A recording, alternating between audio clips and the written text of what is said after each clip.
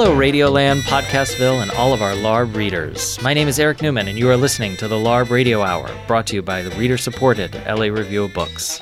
Joining me is my co-host, Medaya Ocher, the managing editor of LARB. Hi, Eric. And today we are very excited to speak with Bryan Fogel, director of Icarus, a new documentary on Netflix about the Russian Olympic doping scandal. Now, I actually wasn't on this interview. I was traveling at the time, but you and Kate, fellow radio show host, Kate Wolf, were there. So how was it? It was really interesting. Both of us, or neither of us, could really believe the documentary that we had just watched. Bryan Fogel essentially documented himself doping for an amateur bike race. And that documentary then transforms into a completely different story, which is a story about a Russian scientist who essentially orchestrates the doping of all Russian Olympic athletes for many years. Well, it's a real go big or go home situation. As is the Russian want. Let's go big or go home. Yeah. All right, well, let's get to that interview. Let's do it.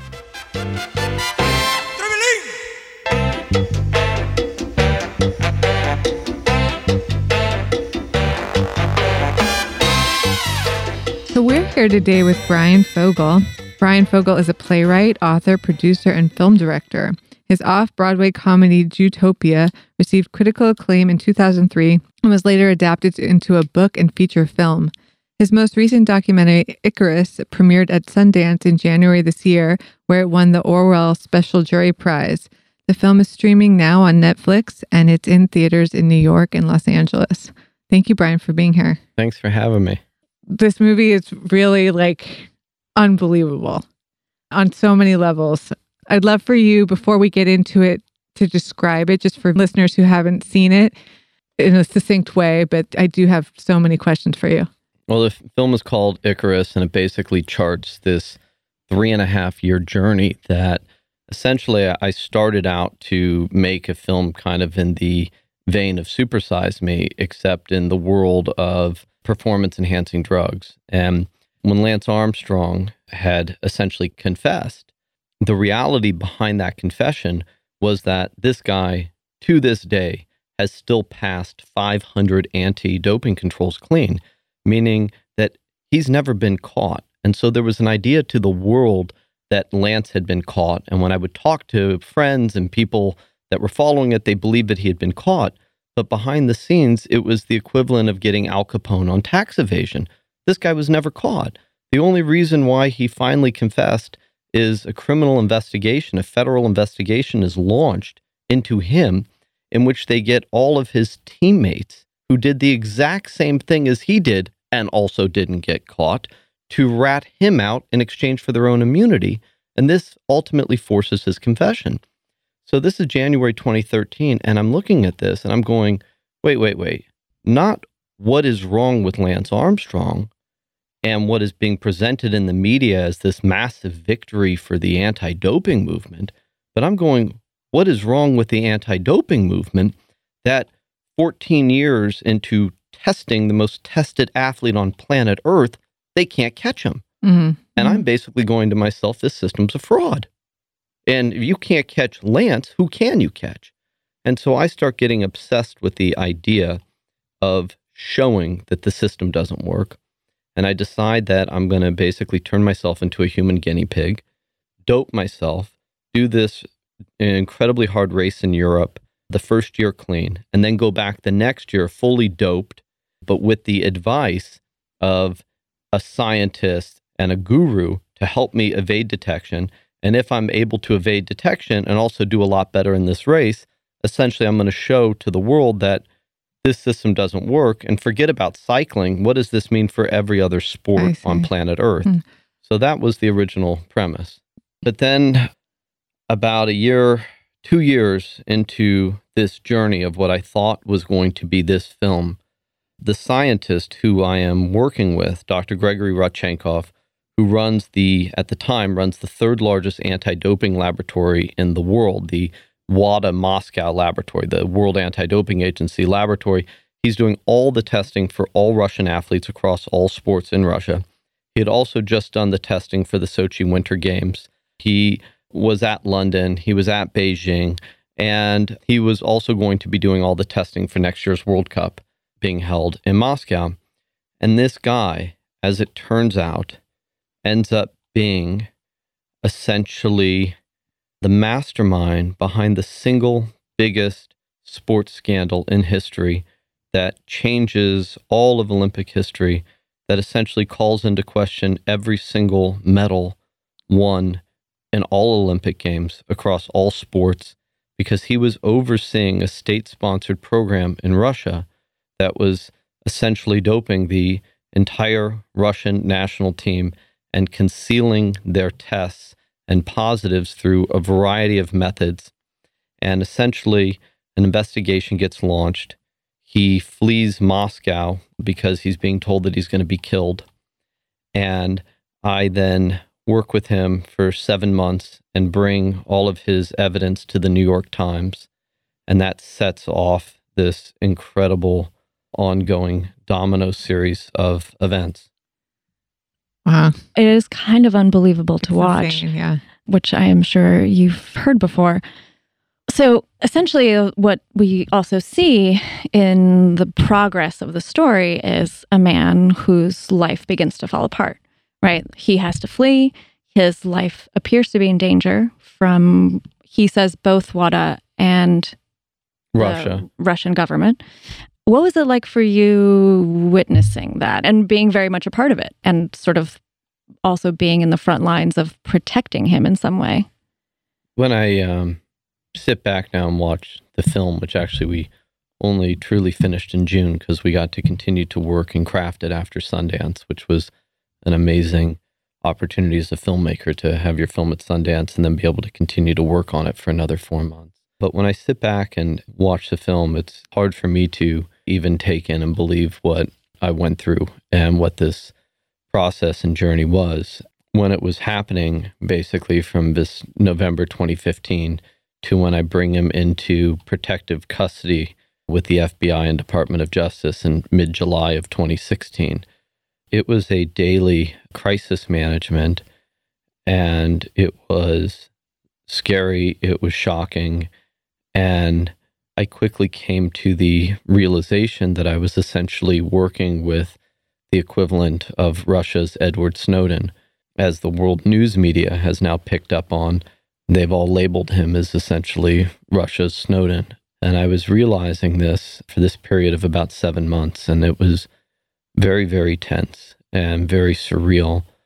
And the craziest part of it is that during that period of time, it was really no longer about making a movie for me. It was that I had a friendship, like a true friendship with this person that had developed over 2 years. He had been in my home. I had been in his home in Russia. We had spent hundreds of hours Skyping and on telephone calls. And he had helped me in the first 2 years of my journey, where essentially I was the subject of the film and that he was essentially a secondary character.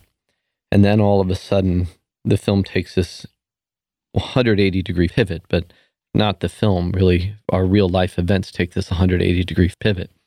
And I go from essentially being the subject and he's my advisor to me essentially becoming his advisor and his protector and his confidant and the only guy in the world that he basically trusts with his life to help him tell this story. Mm-hmm. And that was an incredible responsibility and burden, and it was a lot. I want to go back just to the beginning when you were trying to show that doping, that doping tests don't really work. And because you had approached someone in the United States about working with you to kind of trick the system or show how easy it is to trick the system, and they had ethical concerns about doing that. And then they put you in touch with Grigory. And I think it's kind of alluded in the film that perhaps this person in the United States knew some of what had been going on in Russia.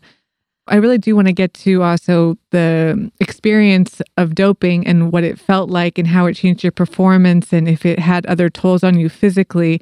But I'm also curious, how long into the process did you start to suspect that there was something going on with Grigory in Russia, and how much do you feel like he really wanted to share the information, or how did it come out Like maybe you could tell us a little bit about that. Meaning, how did the story come out that he wanted to share with me what he had? Yeah. Was it a subtle, was it more over time or? Well, it was, when you see the film, essentially, there's this German television piece that breaks in December 2014, and that's exactly about the time that I start doping. And this investigation goes on for 11 months between December 2014 and November 2015.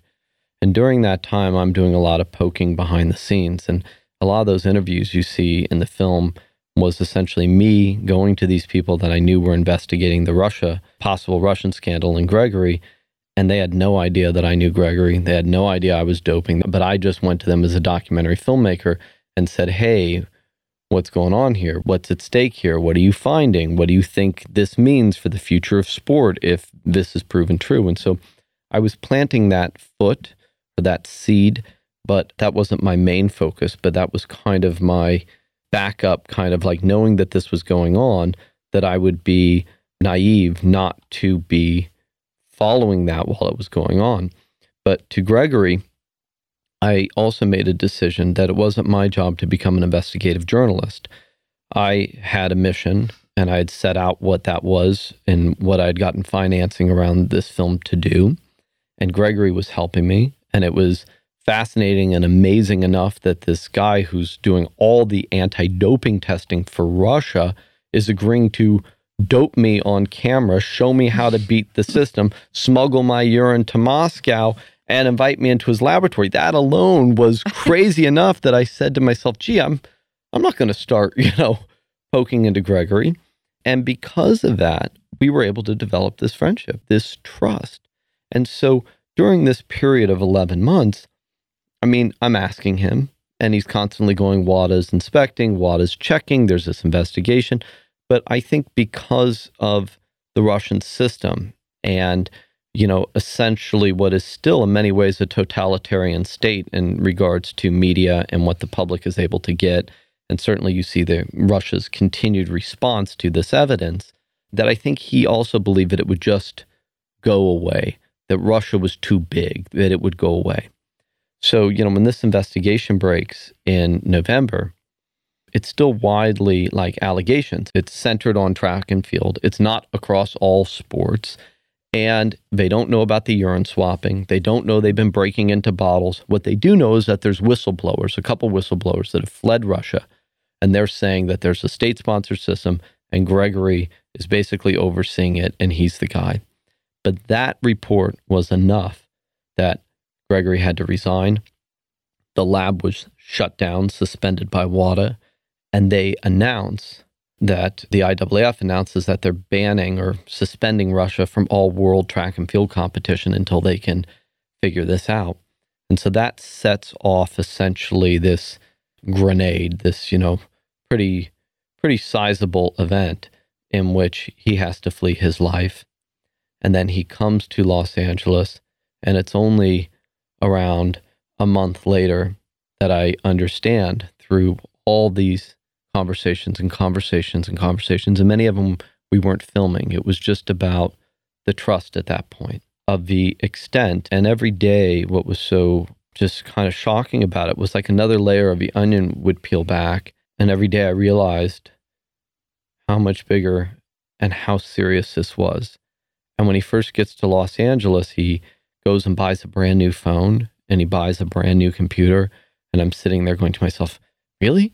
You just spent $1,000 on an iPhone and you just bought a brand new computer and you have a computer. Is it really, I'm going, whoa, this is, and all that he carried with him was the backpack as he gets to Los Angeles. And all of a sudden, about 2 weeks later, I'm realizing why he, had bought a brand new phone and why he bought a brand new computer. And then I'm realizing that he had brought all this evidence with him, essentially 1,700 documents of evidence and photographs and the proof of what had happened. And that began over about 6 weeks. And then the next 6 months was essentially, how do we bring this story public? How do we corroborate it? And how do we go into a place that if we sit down with the New York Times, this is beyond a reasonable doubt, and that the next dominoes would then fall. But so it was a process, and Through this process also, every day I realized that the film that I thought I was making was slipping further and further away, and all that footage that I had shot was basically not going to be used because ultimately the film that I needed to make was unfolding. You are listening to the LARB Radio Hour, coming to you from Emerson College in the heart of Hollywood. And now it's time for this week's book recommendation.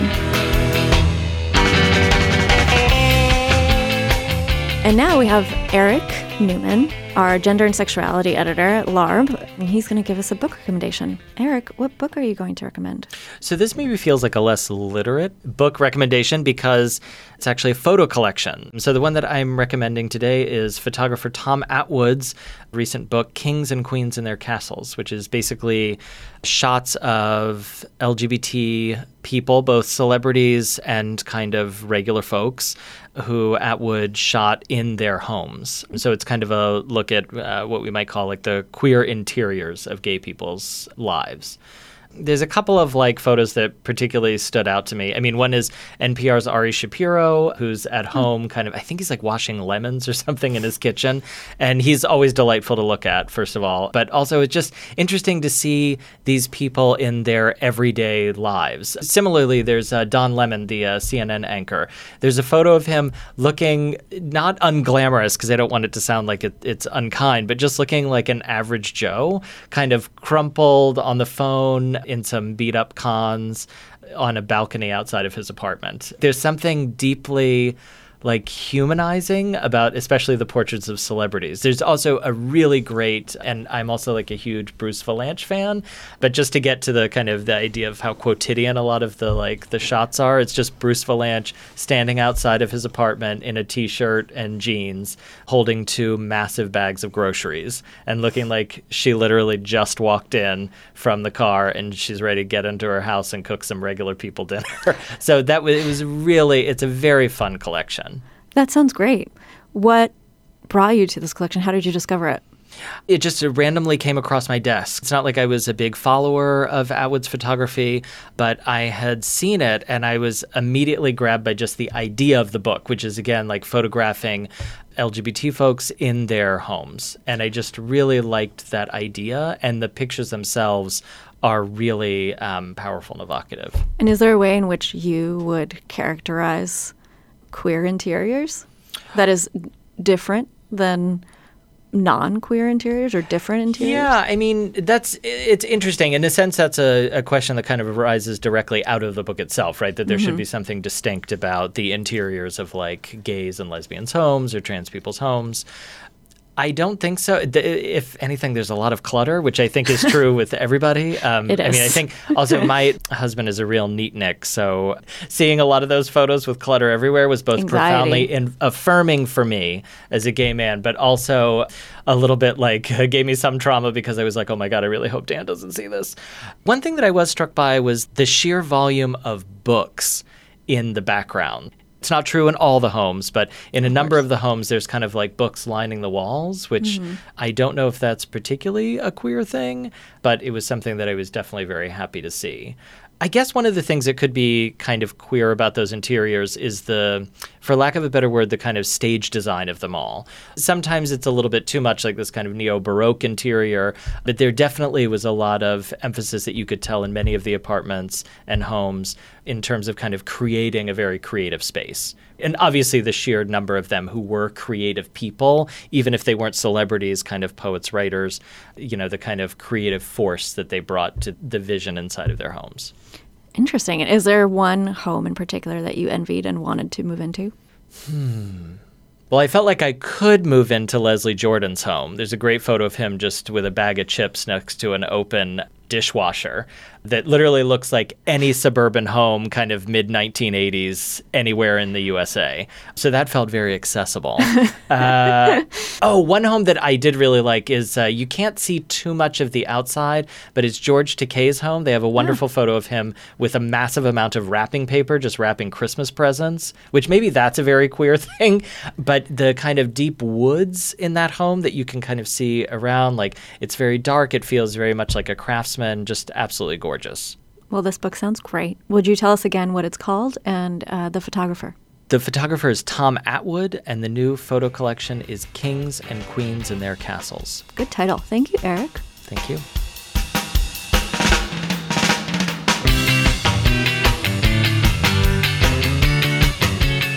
You are listening to the LARB Radio Hour. And now back to our conversation with Bryan Fogel.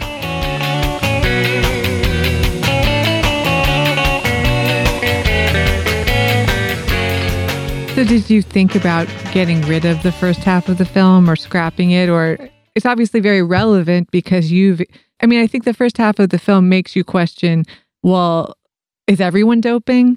And I actually do want to ask you about your experience. What was it like physically to take these? What did you take and how did it affect your moods? What were the other outcomes of it? There's two things to that, which is about the first 40 minutes of the film. I think at minute 40 or so, 45, it takes this spectacular turn, essentially, where all of a sudden you're in a life and death game, truly, and a man is escaping for his life. But those 45 minutes, which in many ways are the first film that I was going to make, but throughout that entire time, we're planting all these seeds and all these story threads that if we had lost that, then the journey itself was not organic.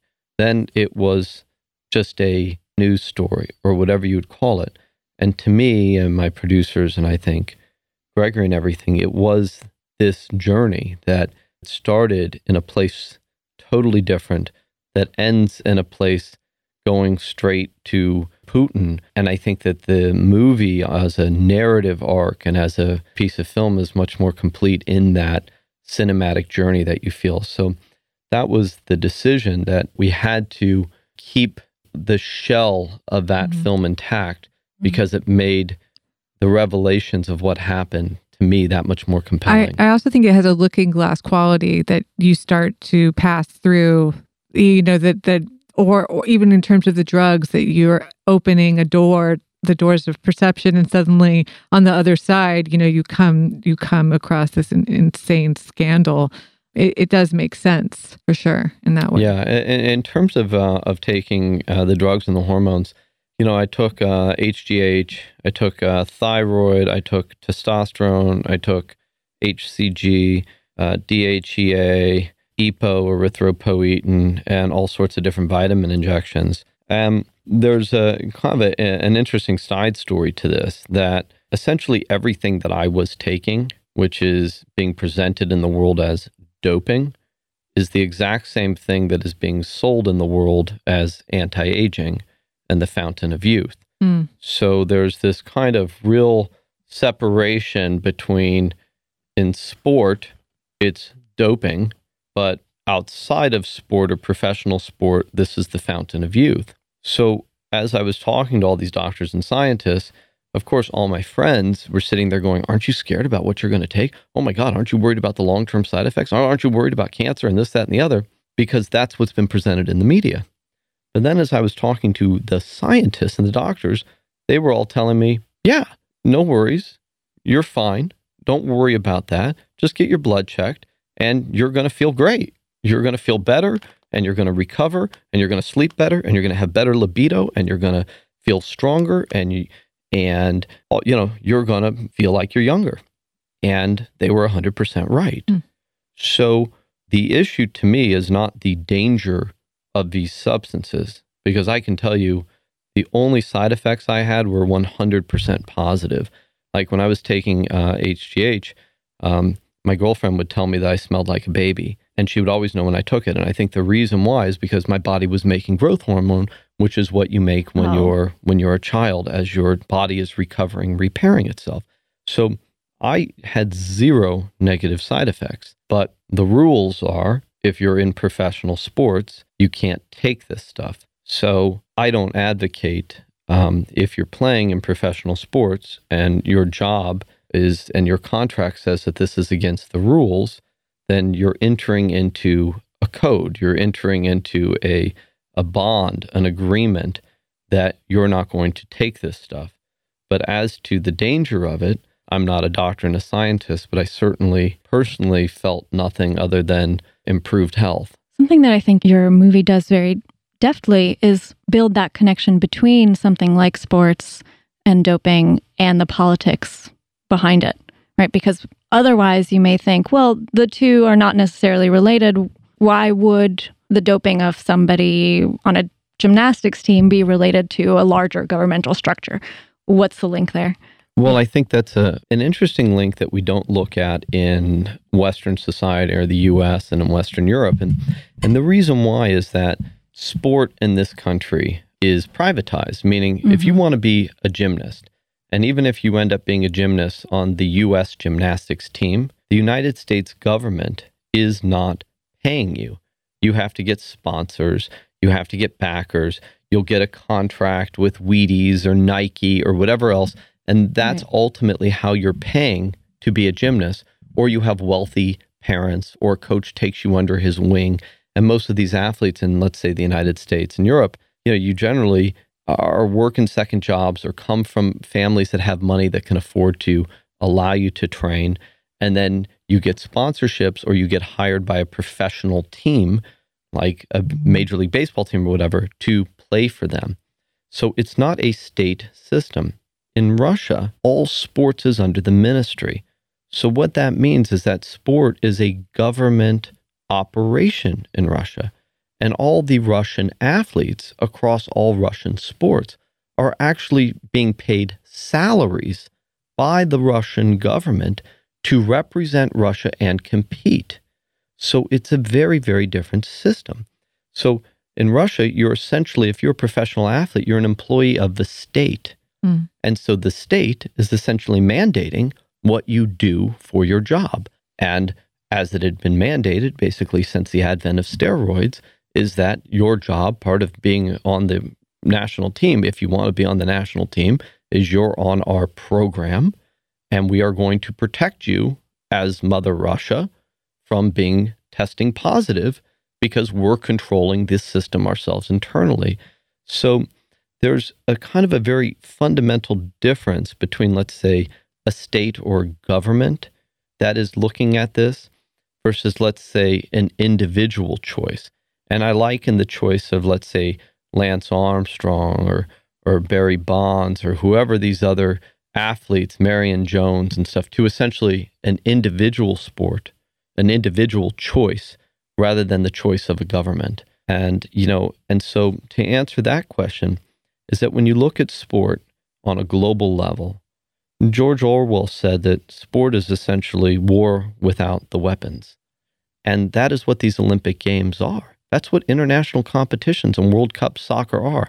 That's even what, Denver Broncos versus the New England Patriots are. This is Denver going to war with New England, and whoever wins gets the victory in their city, and all the people come out and celebrate and parade, and you feel that in New England you are unbeatable.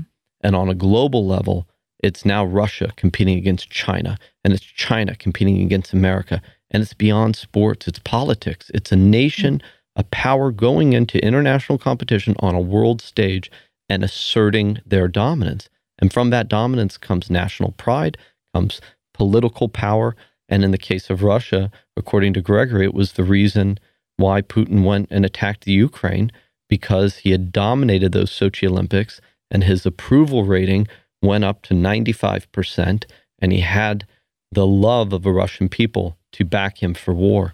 Yeah, I was going to say that the clearest connection that we see in the film between perhaps sports and very active form of politics is the invasion of Ukraine, and sports and the winning in sports as manifesting itself as a kind of like actual territory that Russia now rules. And Grigory in the film feels remorse after Putin invades Ukraine and feels that he is perhaps responsible in some ways. Did you see him over the time that you knew him flip his consciousness of that what he was doing was wrong or had to be brought to light?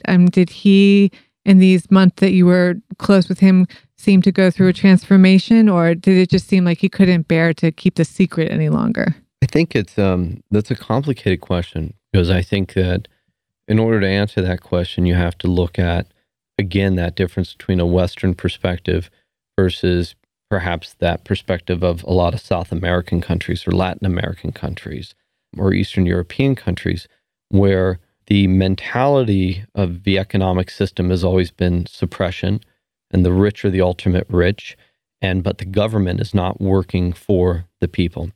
And so if you look at a history of Russia, right? I mean, you go through Stalin and Lenin, and then and then ultimately the fall of communism, and basically trying to now assert itself and as a world superpower on the global stage.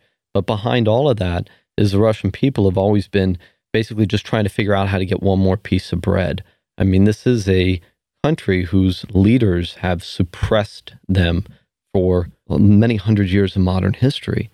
And so I think the mindset, at least for Grigory, was, well, this is just what everybody does. Everybody does this. And he came from a system where his mother was injecting him with steroids when he was 15, 16 years old, and this was normal. Mm-hmm. This was just par for the course. So there never was in his mind an anti-doping system. In his mind, it was just like, okay, there's technically a anti-doping system, but my job and what everybody else is doing is just figuring out how to get around it so we can win.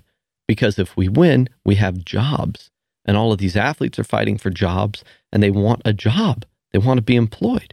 So I think there's a different mindset there. But where Grigory's mindset completely changed was when it went from him being a scientist, and for most of his career, while he was in anti-doping, his real job was anti-doping. And to that extent, he was developing essentially the venom and the anti-venom. He's developing tests that catch all these other athletes in the world, like his test for long-term metabolites, which basically increased the steroid detection window so that other athletes would get caught. Well, at the same time, he's figured out the anti-venom, this drug cocktail that he's giving to the athletes that dissolves in alcohol so it doesn't get absorbed into the bloodstream and just passes straight out, to evade the test that he had developed. So to him, that was just the cat and mouse science game of it, and everybody's trying to do it. But when it turned into fraud, which was he was no longer a scientist, now he was essentially their, as he calls it, their doggy bag. He was there to pick up the trash. And what that meant is now his job is basically to help break into these bottles and swap out dirty steroid urine for clean urine. And that's where it began to cross the line for him, because it was no longer about science. This was just pure corruption, and this was fraud.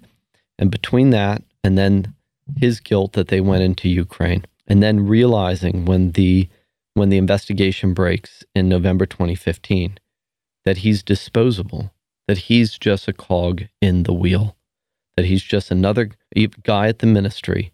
And ultimately, because he's not the ministry and he's working for Putin and Mutko and Nagornov, that he's going to be thrown under the bus, and he's the first guy they're going to take out. And they would. I mean, if you see the film and you know what Grigory knows, there is beyond a question of a doubt.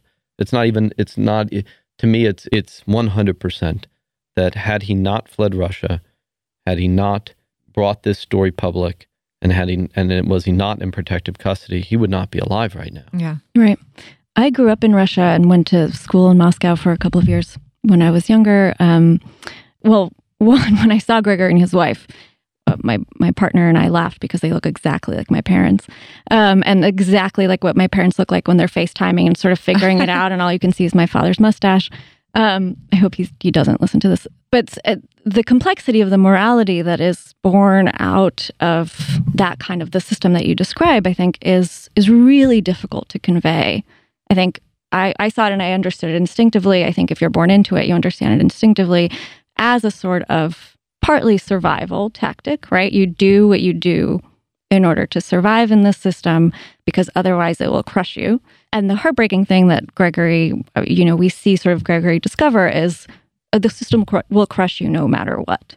In some ways, it doesn't matter, right? But I was wondering, how did you enter into that and begin to sort of, it sounds like you understand and sort of begin to sympathize with the complexity of the kind of system that he was in. I think the best analogy of that anybody can read is 1984, Orwell's 1984, and the journey of Winston Smith, and these 3 stages of reintegration, of learning, understanding, and acceptance. And those 3 stages we latched onto in the film to basically tell Grigory's narrative journey, because not only is 1984 his favorite book, it had been his guidebook through life, because that's how he was viewing the prism of a world through doublethink, essentially saying one thing, doing the exact other, being doping and being anti-doping, being on 2 sides, and that ultimately, at the end of the day, the government is going to win. You are not going to beat the state. You are not going to beat the man. And I think, that was a very, very key thing that we latched onto, and that's why we use that as that narrative. And so at the end of a film, we go through this stage of acceptance. And what the acceptance is that here, despite this spectacular jaw-dropping scandal in its size and scope that has been brought forward, that has been proven, that has been forensically proven, that has been proven beyond a reasonable doubt by any human being who doesn't listen to InfoWars, right? That here was this piece of evidence, and no matter what, the Olympic Committee and Russia was going to do what they always do, what was in their own best interest. In the case of the Olympics, they punted the ball and turned their back on every clean athlete in the world. They turned their back on the Olympic Charter. They turned their back on the ideals that every athlete has, believes when they go to the Olympic Games, because that's what they're preached to. And in the case of Russia, they did what they've always done: deny, deny, deny, deny. And so that was that journey. And I think what's hard in a Western perspective is for us to understand that. I think it's why we're having such a hard time coming to grips with the fact that our election was hacked. We're having such a hard time coming to grips with this cycle of fake news, because we take it for granted. We take the truth for granted. We take our democracy for granted. We take that these things can't happen for granted, because our Western perspective doesn't allow that. Mm-hmm. So we're not able to go, wait, a foreign government hacked our election? How is that possible? We're impenetrable.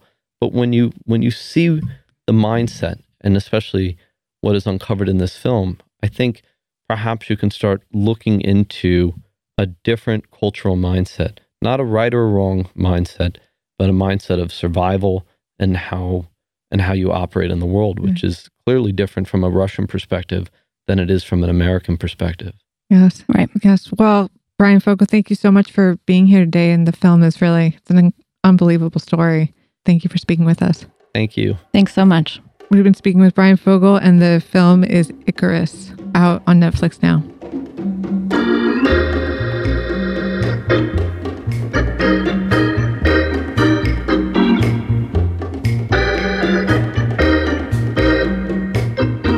You've been listening to the LARB Radio Hour. Subscribe to our podcast on iTunes, SoundCloud, and Stitcher. And if you like the show, leave us a review and tell us what you think. The LARB Radio Hour's executive producers are Eric Newman, Medaya Ocher, and Kate Wolf. Our engineer is Ernesto Oleano. Our researcher is Chloe Chapp. Production assistants from William Broughton, Eleanor Duke, and Jake Levins. Special thanks to Alan Minsky, who's no one's moral conscience, for production assistance, and to Emerson College. Tom Lutz is the editor-in-chief and publisher of the Los Angeles Review of Books.